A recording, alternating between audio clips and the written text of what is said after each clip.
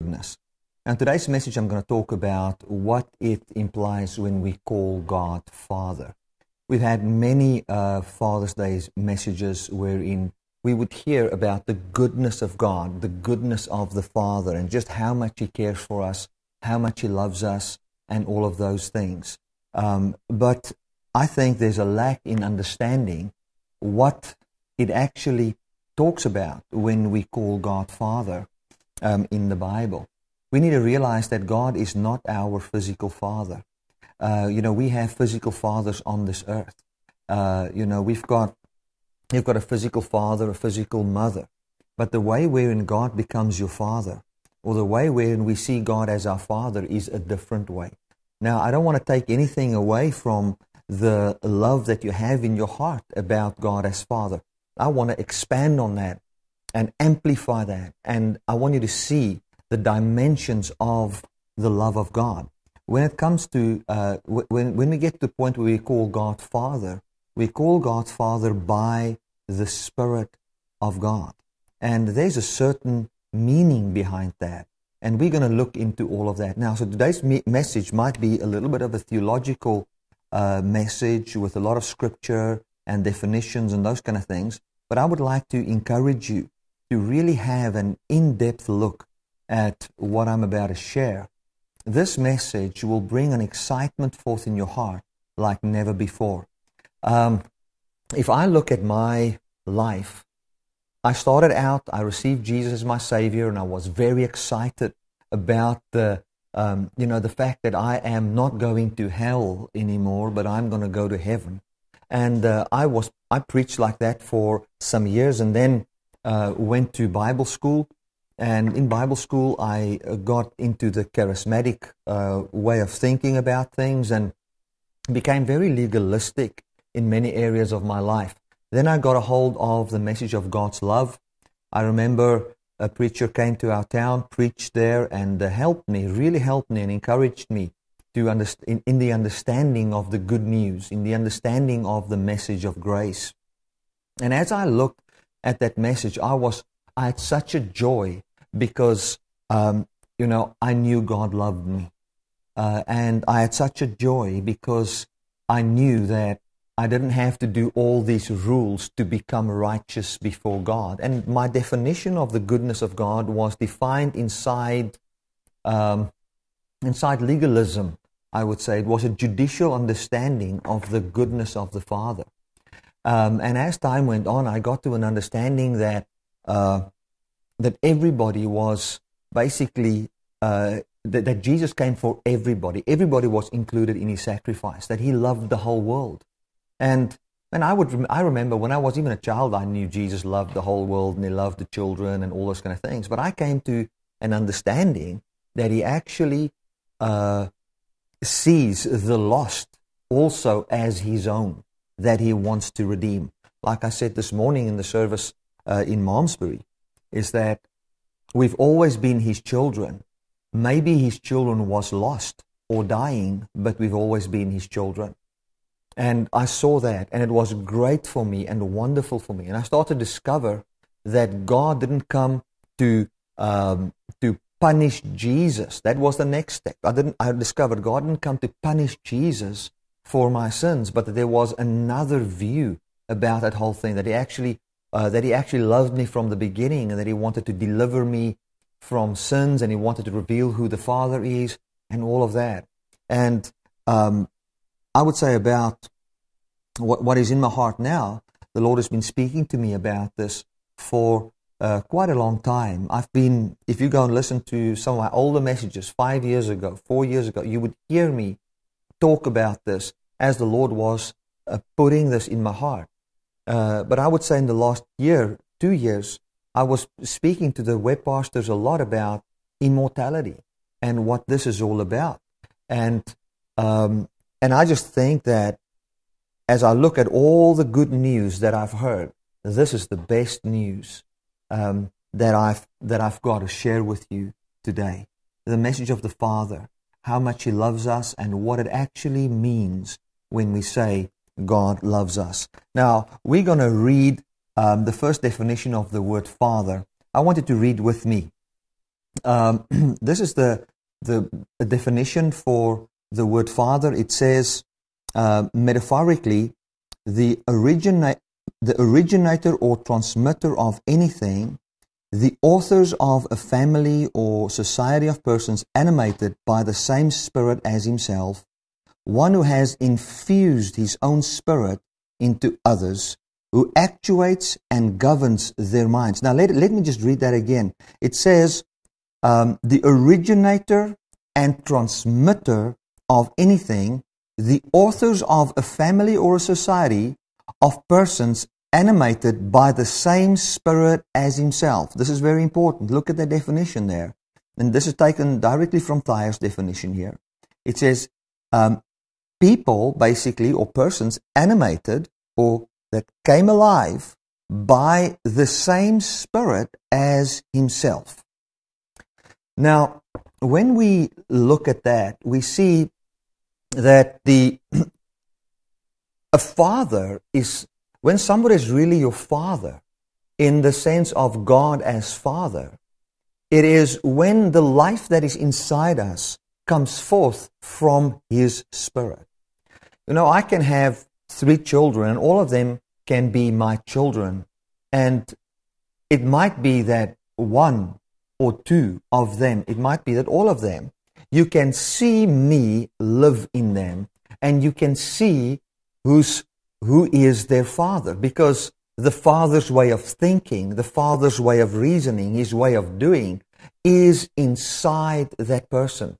If you would look at my biological father, you would see the way he does things. Elena says that to me sometimes. She says, you know, in a certain degree, you like your father. He works all the time. And that is exactly how you are. You cannot stop to work. It is something that comes natural. It's not, I don't struggle with laziness or anything like that. It is something that comes from my father. My father's way of thinking about work, my father's way of thinking about doing something and living your passion also lives in me. So in that sense, I mean, he can be my father, my biological father, but where you really see that I am his son is in my life, is in the way I think, in the way I reason, the Spirit, His Spirit that is in me. So in the very same way, we can find a son that can have a biological father, but he can look at a certain hero he has. He can have a hero which is maybe not his biological father, but the logic of that hero floods his mind and floods his heart, and you can start to see that hero live in him. And that is basically what the Bible talks about when it talks about Father. I want us to look at that, I'm just going to read it. We don't have to look at it, but let me just read it for you. It says here, it is a family or a society of persons animated by the same Spirit as Himself. Meaning that the life, God comes alive. God is who He is by the Spirit that is inside Him. And a son would be somebody that is also made alive by the very same Spirit that brings or manifests life in God. Now that is beautiful. Glory to God. We're going to look at the next verse, and that is in Romans 8 verse 15. Romans 8:15. It says, "For you have not received the spirit of bondage again to fear, but you have received the spirit of adoption whereby we cry, Abba, Father." Let me read that again. I want you to concentrate on this. It says, "For you have not received the spirit of bondage again to fear, but you have received the spirit of adoption, whereby we cry, Abba, Father. And not only they, but ourselves also, we which have the first fruit of the Spirit, even we ourselves groan within ourselves, waiting for the adoption to witness the redemption of our bodies." Now look at verse 15 and 23. I've put them together. I've taken all the verses in between out so that we can see what this spirit of adoption is. The spirit of adoption, according to verse 23 at the last part, is the redemption of our bodies. That is what it is all about. The spirit of adoption talks about the redemption or the salvation of our bodies. So what God has come to do is, He's come to pour out a certain spirit by which we cry, Abba, Father. That's what the scripture says. It says we cry, Abba, Father. It's only 3 places in the Bible where the Bible talks about Abba, where Abba is used. It is in John 7, Romans 8, and in Galatians 4. So when it talks about Abba, Father here, and it talks directly about the adoption. It says, by a certain spirit, we call God Abba. There's a spirit by which we call God Abba. And let me just rephrase that or read that again. I want to read those 2 verses. Many times we read, but we just glance through it too quickly and we don't see what it really says. It says, for you have not received the spirit of bondage again to fear. That bondage again to fear talks about the bondage and the fear of death. But you have received the spirit whereby we are adopted, or this adoption spirit, whereby we cry, Abba, Father. So it says the spirit, a father is someone who by the same spirit that gives him life, gives you life. So this spirit of, according to verse 23, the last part, the redemption of our bodies is whereby we call God Father. Now, that is very, very powerful. What the Bible talks about here is God as the only immortal. And we need to understand that. God is the only immortal. And if we are His children, if we are born of God, if we call Abba Father, we need to call God Father from the foundation that we can say what He is what we are. So the only way, the only platform from where we can call God Father is the spirit of adoption or the salvation of our bodies from physical death, wherein we receive life and immortality. That is the gospel. That is the good news. The good news is that Jesus Christ was raised from the dead. And that good news, which is the gospel, there's a certain spirit around that. Now I want to read Romans from my Bible. I don't have it on the screen for you, but I would like to just read this from the Bible here. It says in Romans 1, I've just read it in the communion. It says here that concerning His Son, Jesus Christ, this is verse 3 now, concerning His Son, Jesus Christ, our Lord, which was made of the seed of David according to the flesh, and declared to be the Son of God with power. So how was Jesus declared the Son of God? He was declared the Son of God. You say you're the Son of God, you call yourself equal with God. In order to be equal with God, you have to be immortal, undying. So here it says, and declared to be the Son of God with power, according to the Spirit that raised Him from the dead. Can you see that? So, Jesus was declared to be the Son of God by the Spirit that raised Him from the dead. How could we know that Jesus was the Son of God? The only sure sign that we could know that Jesus is the Son of God is when He was raised from the grave without sin, without death, and He went and sat down at the right hand of the Father. And when He sat down at the right hand of the Father, He poured out the very same spirit of sonship on us all. And I want us to go and read that. Let's go to our next verse there in John 7 from verse 37. This is what it says. In the last day, that great day of the feast, Jesus stood crying, saying, He cried and saying, If a man thirst, let him come unto me and drink. He that believes on me, as the Scripture hath said, out of his belly shall flow rivers of living water. But this He spake of the Spirit, which they that believe on Him should receive, for the Holy Ghost or the Holy Spirit was not yet given, because Jesus was not yet glorified. Now that is what you call power right there.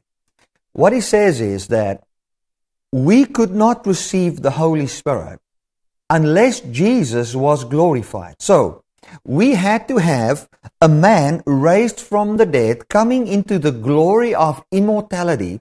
And then as a man that is glorious, immortal, he went and sat down in equality with God. And when a man went and sat down there, then the truth, the Spirit of truth, this Spirit that did all of this for us, on behalf of us, could be poured out on the earth. And we who believe that Christ was raised from the dead, that we are co-seated with Him, we who believe this, we receive the very same Spirit that raised Christ from the dead. And in this hope that we see God as the immortal and Jesus Christ as our high priest, as an immortal at the right hand of the Father. And since that Spirit that says we are included in that is poured out in our heart, we are saying we shall also have that physical immortality wherein we will conquer death and conquer sin by simply relying and believing on God. And by that Spirit, we call God Father. So, when we say God is our Father, I want to say it this way: you cannot call God Father but by the Holy Spirit. Now, by that, I'm not saying that everybody that says God is my Father is calling God His Father by the Spirit. If we use biblical terms and biblical definitions on what it means to call God your Father, you are calling God Father by saying that Jesus was declared to be the Son of God, adopted, in other words, placed as a son, raised from the dead, and that Spirit of eternal life wherein God promised me eternal life in raising Christ, who is my life, from the dead, that promise that includes me. By that Spirit, I'm saying, by that word, another word for Spirit is also the word. The Bible says the sword of the Spirit, which is the Word of God. So if you want to be in the Spirit, be in the Word of the message of the resurrection of Jesus Christ. That is the Spirit that was poured out. When that Spirit indwells us, when the message, the gospel of immortality indwells us, that word has got a certain atmosphere around it. It's got a certain power around it. And that we call the Spirit of God, which manifests in signs, wonders, miracles, and whereby we say, by this resurrection, by this Spirit that raised Christ from the dead, as that dwells in our hearts, we receive the power of it, whereby we call God our Father. Now, let us go to Galatians, and we're going to read Galatians 4. Like I said, today we're going to do a lot of scripture and stuff. Let us go and read Galatians 4 and verse 1. Galatians 4 and verse 1.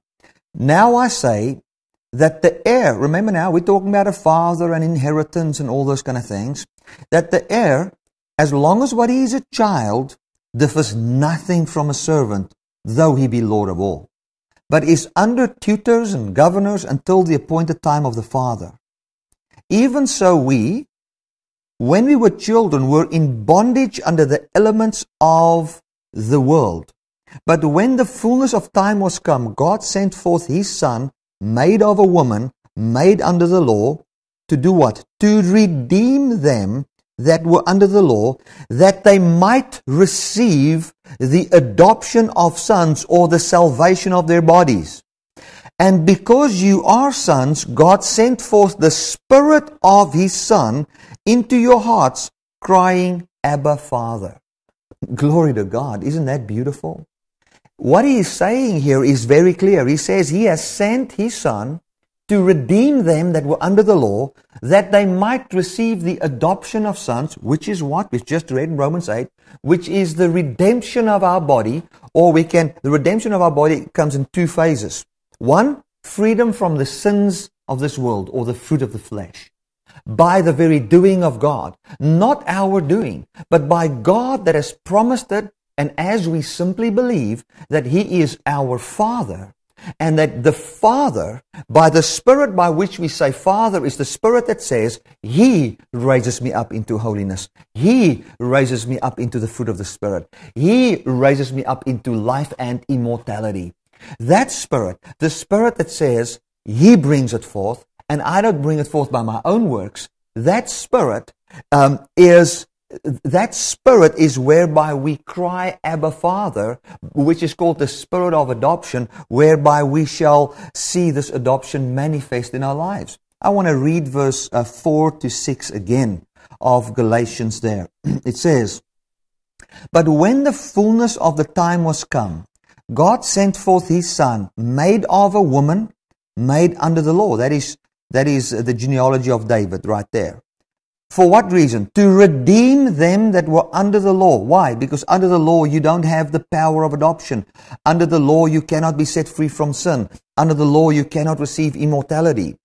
To redeem them that were under the law, that we might receive the adoption of sons. Because you are sons, God sent forth the Spirit of His Son into your hearts, crying, Abba, Father. Now, what is taking place there is very simple. It's talking about children, and it's talking about sons. And with the translation, we lose a little bit of this. What he's saying is that we all are the children of God. But He wants these children to conquer sin and conquer death. Now, because we are His children, that's why He can pour out His Spirit. As we believed upon Him, He can pour out His Spirit into our hearts, whereby we cry and we say, the immortal God is our Father, for we see an immortal man at the right hand of God. As you see an immortal man at the right hand of God, you can say, the Son of Man is the Son of God. And since my sin was on Jesus, and my death was on Jesus, and He died away my sin, and He died away my death, because of all of that, we can now clearly see that Christ, that God is also our Father. And as we see that truth and believe that truth, that word has entered our hearts, and we find the manifestation of that Spirit in our lives, whereby we cry, Abba, Father. Now, let me get to what I want to say today. What I want to get at is that Christ has come and He's become God came in Christ, and He brought forth a system whereby He can be our Father, according to the first definition that I read to you guys, which is to have people animated by the same Spirit as oneself. So when God came and He wants to bring life to us by the same Spirit that gives life to Him, we can conclude that Jesus called God His Father. God's the only immortal. He raised the man that became mortal. He made him immortal, above sin, above death. There's no authority, nothing that can conquer Him. He sat Him down at the right hand of the Father, and that included me. As I believe that, I find this word or this Spirit enters my heart, and this Spirit that did to Jesus what happened to Him. I mean, Jesus called God His Father long before He received the immortality. So He had the Spirit in Him, and He called Abba, Father, and that Spirit confirmed the truth that was in Jesus' heart and mouth, in His body, in the resurrection. And we can see the very same thing happening earlier in Jesus' life, where He would raise the dead, heal the sick, and have love and kindness and forgiveness and all those things by the simple belief that God is the one that has conquered all His sin. God has conquered all the flesh. Now, Jesus didn't have His own sin. I'm talking about the weakness of the flesh, whereby Jesus was also tempted. And He even conquered our death. So He knew that God, the Father, can conquer all these things by the Spirit or the word of life. The word that we have is called the word of life. But the Spirit is also called the Spirit of life. Doesn't the Bible say in Romans 8, it says that the law of the Spirit of life, or the word of life. What is the Spirit? It's a very difficult thing to understand. The Spirit is the power that manifests in your life and the life that comes to you on account of a word believed. That is the spirit of that word. If I believe a negative word about myself, then I will find that my soul is vexed. I'm going through difficulty and all those kind of things. And that is the spirit of that word.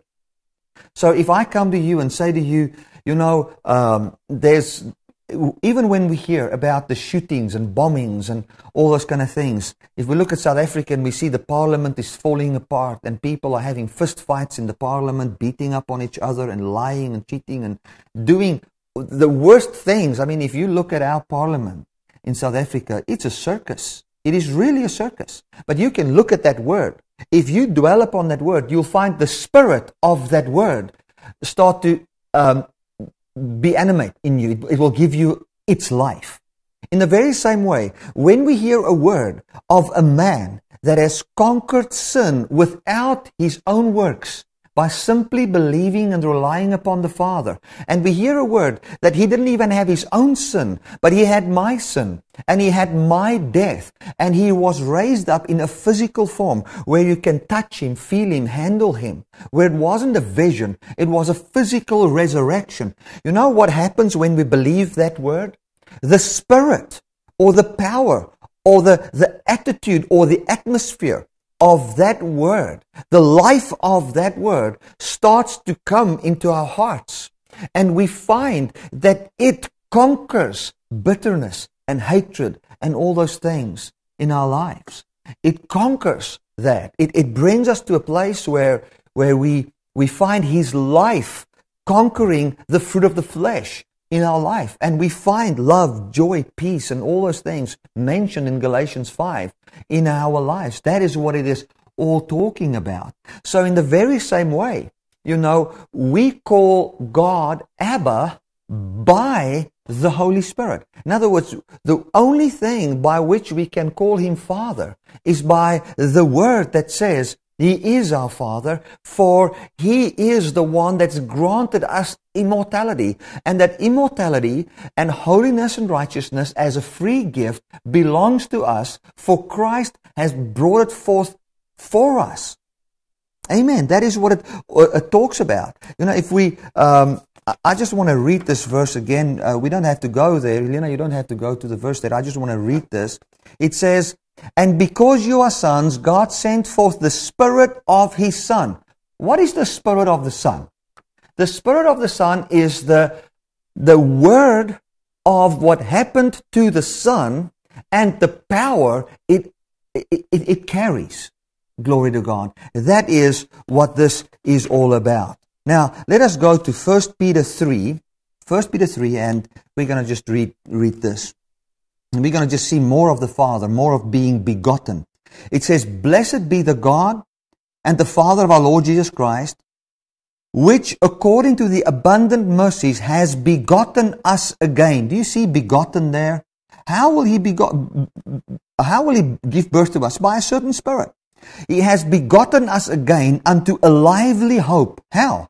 By the resurrection of Jesus Christ from the dead, to an inheritance incorruptible, undefiled, that fades not away, reserved or protected or guarded in heaven for you, who are kept by the power of God through faith unto the salvation that is ready or that shall be revealed in the last time. Now that is a very, very powerful scripture. When we look at that scripture, we need to understand and we need to see that God has come and He has brought forth a brand new life for us. He has come and He said, "I've come to bring forth. I have begotten you unto a lively hope." In other words, a hope about life. That is it. So the new birth is you've been born from expecting death and decay unto a place where we expect by the Spirit, by the very doing of God, by this message dwelling in our hearts of how we've been co-raised with Him, having this hope of life, or lively hope, if you want to call it like that, this hope of life and immortality, how that indwells our hearts and how it floods our hearts. And as that takes place, what happens? We know that what we've inherited is an immortal human body that has conquered sin and conquered death. This spirit, this message that is inside us will bear what the Bible calls the first fruit of the Holy Spirit in us.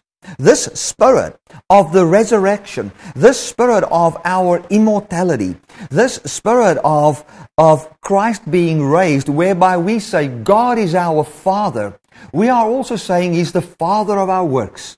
He's the Father of our actions. He's the Father of our thoughts. As that definition says here, it's a person that is a person that's animated by the same Spirit. It also talks about here one who infuses his own Spirit into others, who actuates and governs their minds or their hearts or their thoughts or their lives. So what God has come to do in Christ is He has come and He has brought a new spirit, a new word into this earth. There was the spirit of death on man. But when we see Christ raised from the dead, we see the spirit of prophecy, whereby God prophesied that there will come a time when death will be conquered. We see the spirit of prophecy in the Old Testament prophesying towards Christ. But when Christ was seated at the right hand of the Father in the full glorification as a physical man at the right hand of the Father, then the Spirit could only be poured out on us, which could make us alive, animate us to the life of God, the full manifestation of the life of God, whereby we can say, it is not us who do the good works, but it is God who gives birth to the good works. Glory to God. You know, when we come and we understand and we see that God is the one that brings forth the good works. God is the one that brings forth the life. We have passed from death into life. We've got a brand new spirit now. We've got the spirit of God's life. We've got the spirit whereby we can expect this salvation. What is the salvation that we're expecting?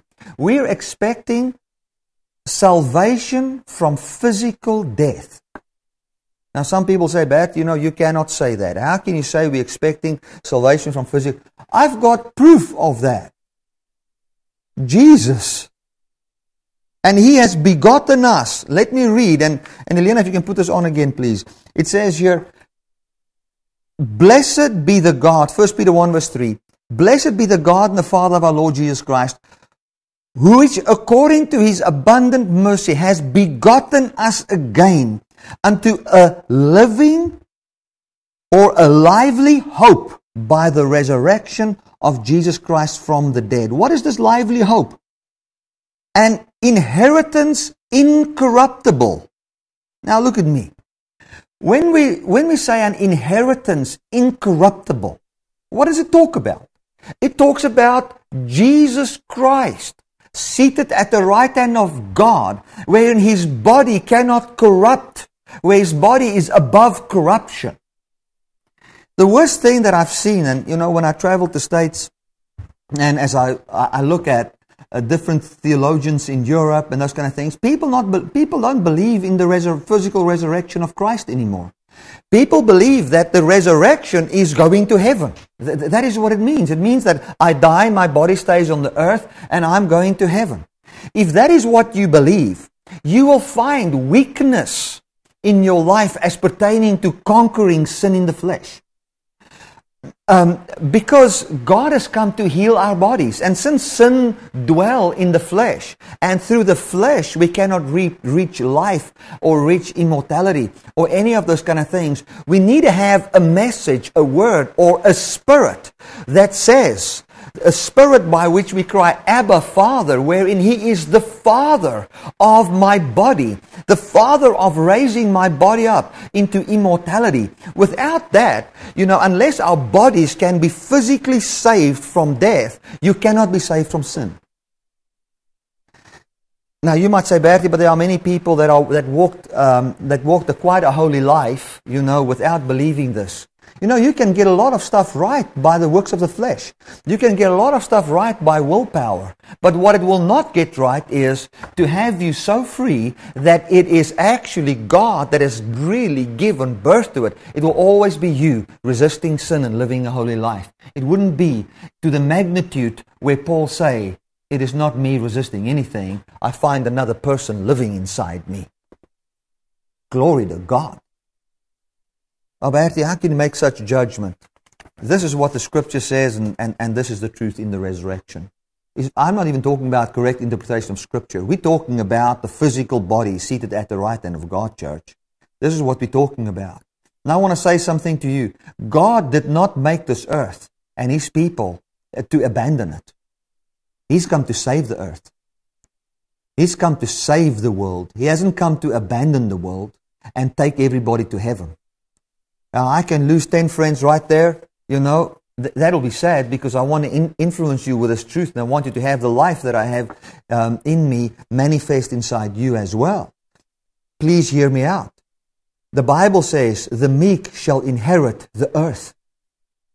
The Bible says in Romans 8 that creation waits for the adoption. Creation waits for the manifestation of the sons of God. Jesus was manifested as a son of God. By what? By the resurrection from the dead. Hallelujah. And now it says that we are the sons of God. He is the firstborn from the dead. How was Jesus born from the dead? You went to His grave and you found nothing there. Nothing. He doesn't possess flesh that can be tempted with sin. And now, as this truth and this Spirit indwells our hearts, we find temptation for sin die. Glory to God. Church, this is the good news, man. This is the message that the whole world needs to hear.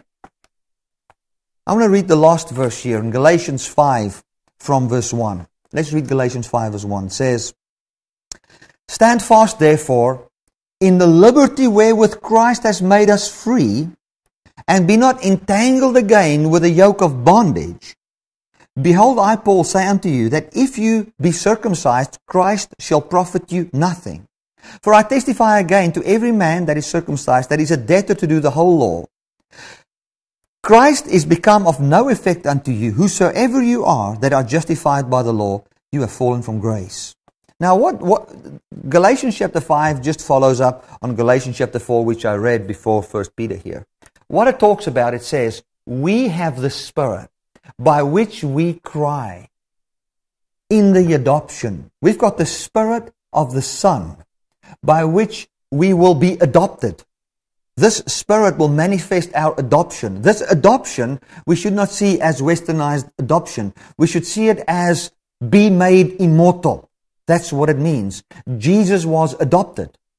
His adoption is written in Romans 1, wherein He was declared to be the Son with power over death. We shall all be declared as sons with power over death in the return of Christ. And the first fruit of that power already now shows by having power over the fruit of the flesh. That is it.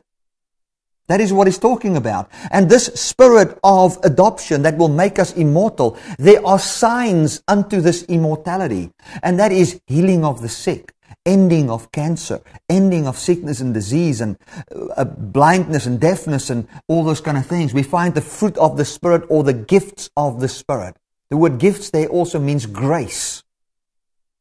Now, it goes to Galatians 5 and it says, listen, look at the grace of God. What is the grace of God? The grace of God is the influence upon man's heart to believe that he can be immortal, conquer sin, and never die by the doing of God.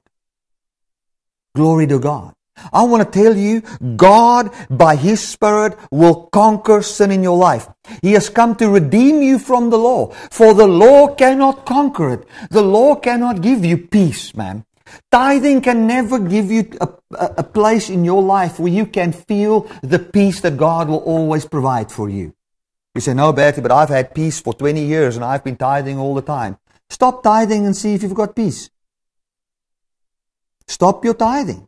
No, I don't know if I can stop my... Why can you not stop your tithing?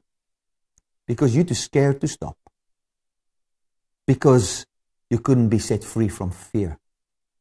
That's why. There's no other reason, my friend.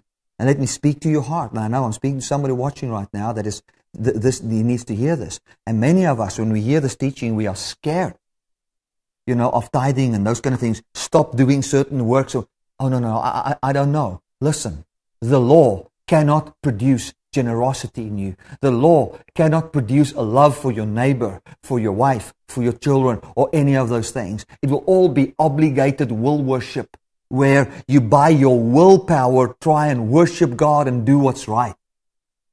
He says, I want to redeem them that were under the law. Why? That they may receive the adoption, that the Spirit can now bring forth the life of God in them. That is what this is all about.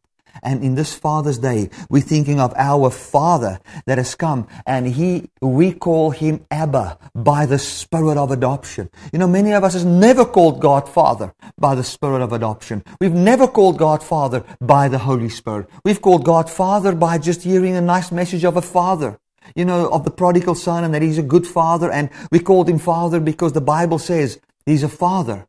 But we've never understood the dimensions of the word Father and what it all implies. The word Father actually means the Father that will infuse His Spirit into me and give life to His thoughts in me and give life to His life in me. And we know how that looks. We know how it looks. We see it at the right hand of the Father in an immortal human being where there is no bones in the grave. Church, there are some people out there that's preaching, and I want to warn you.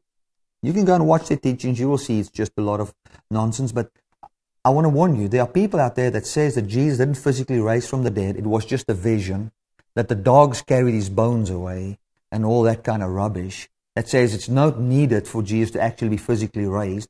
You can be as much of a wonderful Christian without the physical resurrection of Christ. Let me tell you something. Christians were defined by what they believed. Jesus was raised, on the first day of the week. So they've even changed from the Sabbath to another day because of the power of this resurrection. That is what the whole thing was all about. It's about the resurrection. They shouldn't have been called Christians. They should have been called resurrectionists. That's what they should have been called. That would have been a more accurate description of these people. They were awaiting the return of Christ, wherein there would be, or a better word would not be the return, but the manifestation or the appearing of Christ, wherein He comes physically into this world and He appears as what He appeared in the room where everything was locked. He will appear that very same way. We'll call it come back out of the clouds. He'll come back and He'll manifest His fullness in us and so conquer death in all of us. Talking about physical death here. Now this Spirit of life, church, this belief, what it brings forth in our lives today is a freedom. That's why the Bible says in Galatians 5 verse 1, let's read it again there. It says, stand fast therefore in the liberty of what? The liberation that we've been liberated from death and sin. That we've been liberated from the law, which was too weak to produce the fruit of God in our lives. And He has made us free, not to be entangled again with the yoke of bondage. In other words, He hasn't made you free to go back to the law again. Behold, I, Paul, say unto you, if you be circumcised, Christ shall profit you nothing. What he's saying is all this resurrection power, the Spirit of resurrection, and all those kind of things will not benefit you if you live by the law. If you want to live by the law, it will not benefit you. You will say, I believe in Christ and all those kind of things, and as you mix in legalism, you will find there's no power. There's no real love. It is you need a worship service to psych yourself up. You know what this message does in my heart? I'm so excited I cannot fall asleep. And that's for, I went to the US, I'm back. I shouldn't think of these messages before I go to bed. I will not be able to sleep. I'll only sleep 3 or 4 hours that night, if I'm lucky. This brings an energy to you. It brings a life to you that is more than willpower or human ability can ever bring to us. So when we say Abba Father, we say Abba Father, why? By the Spirit that was poured out. When? When the Son was seated at the right hand of the Father. That Spirit, what Spirit is that? The Spirit of our adoption. What does that mean? The teaching or the word that has got a power of a man seated immortal at the right hand of God. Stephen saw him and spoke of him. He appeared to the Apostle Paul. He appeared to 500 people at once after his crucifixion and death. He was a glorious light manifesting to Paul.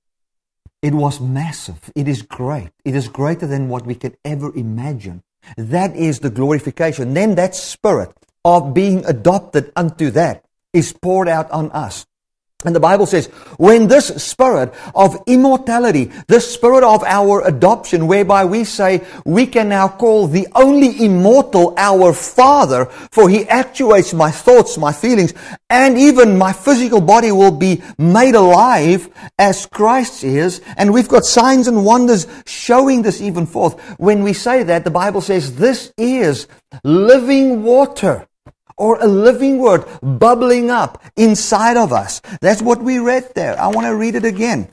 In John 7 there, it says here, he that believes on me, as the scripture says, out of his belly shall flow rivers of life water. Water is the word, the water of the word. Out of your deepest being will flow a word of this life and immortality.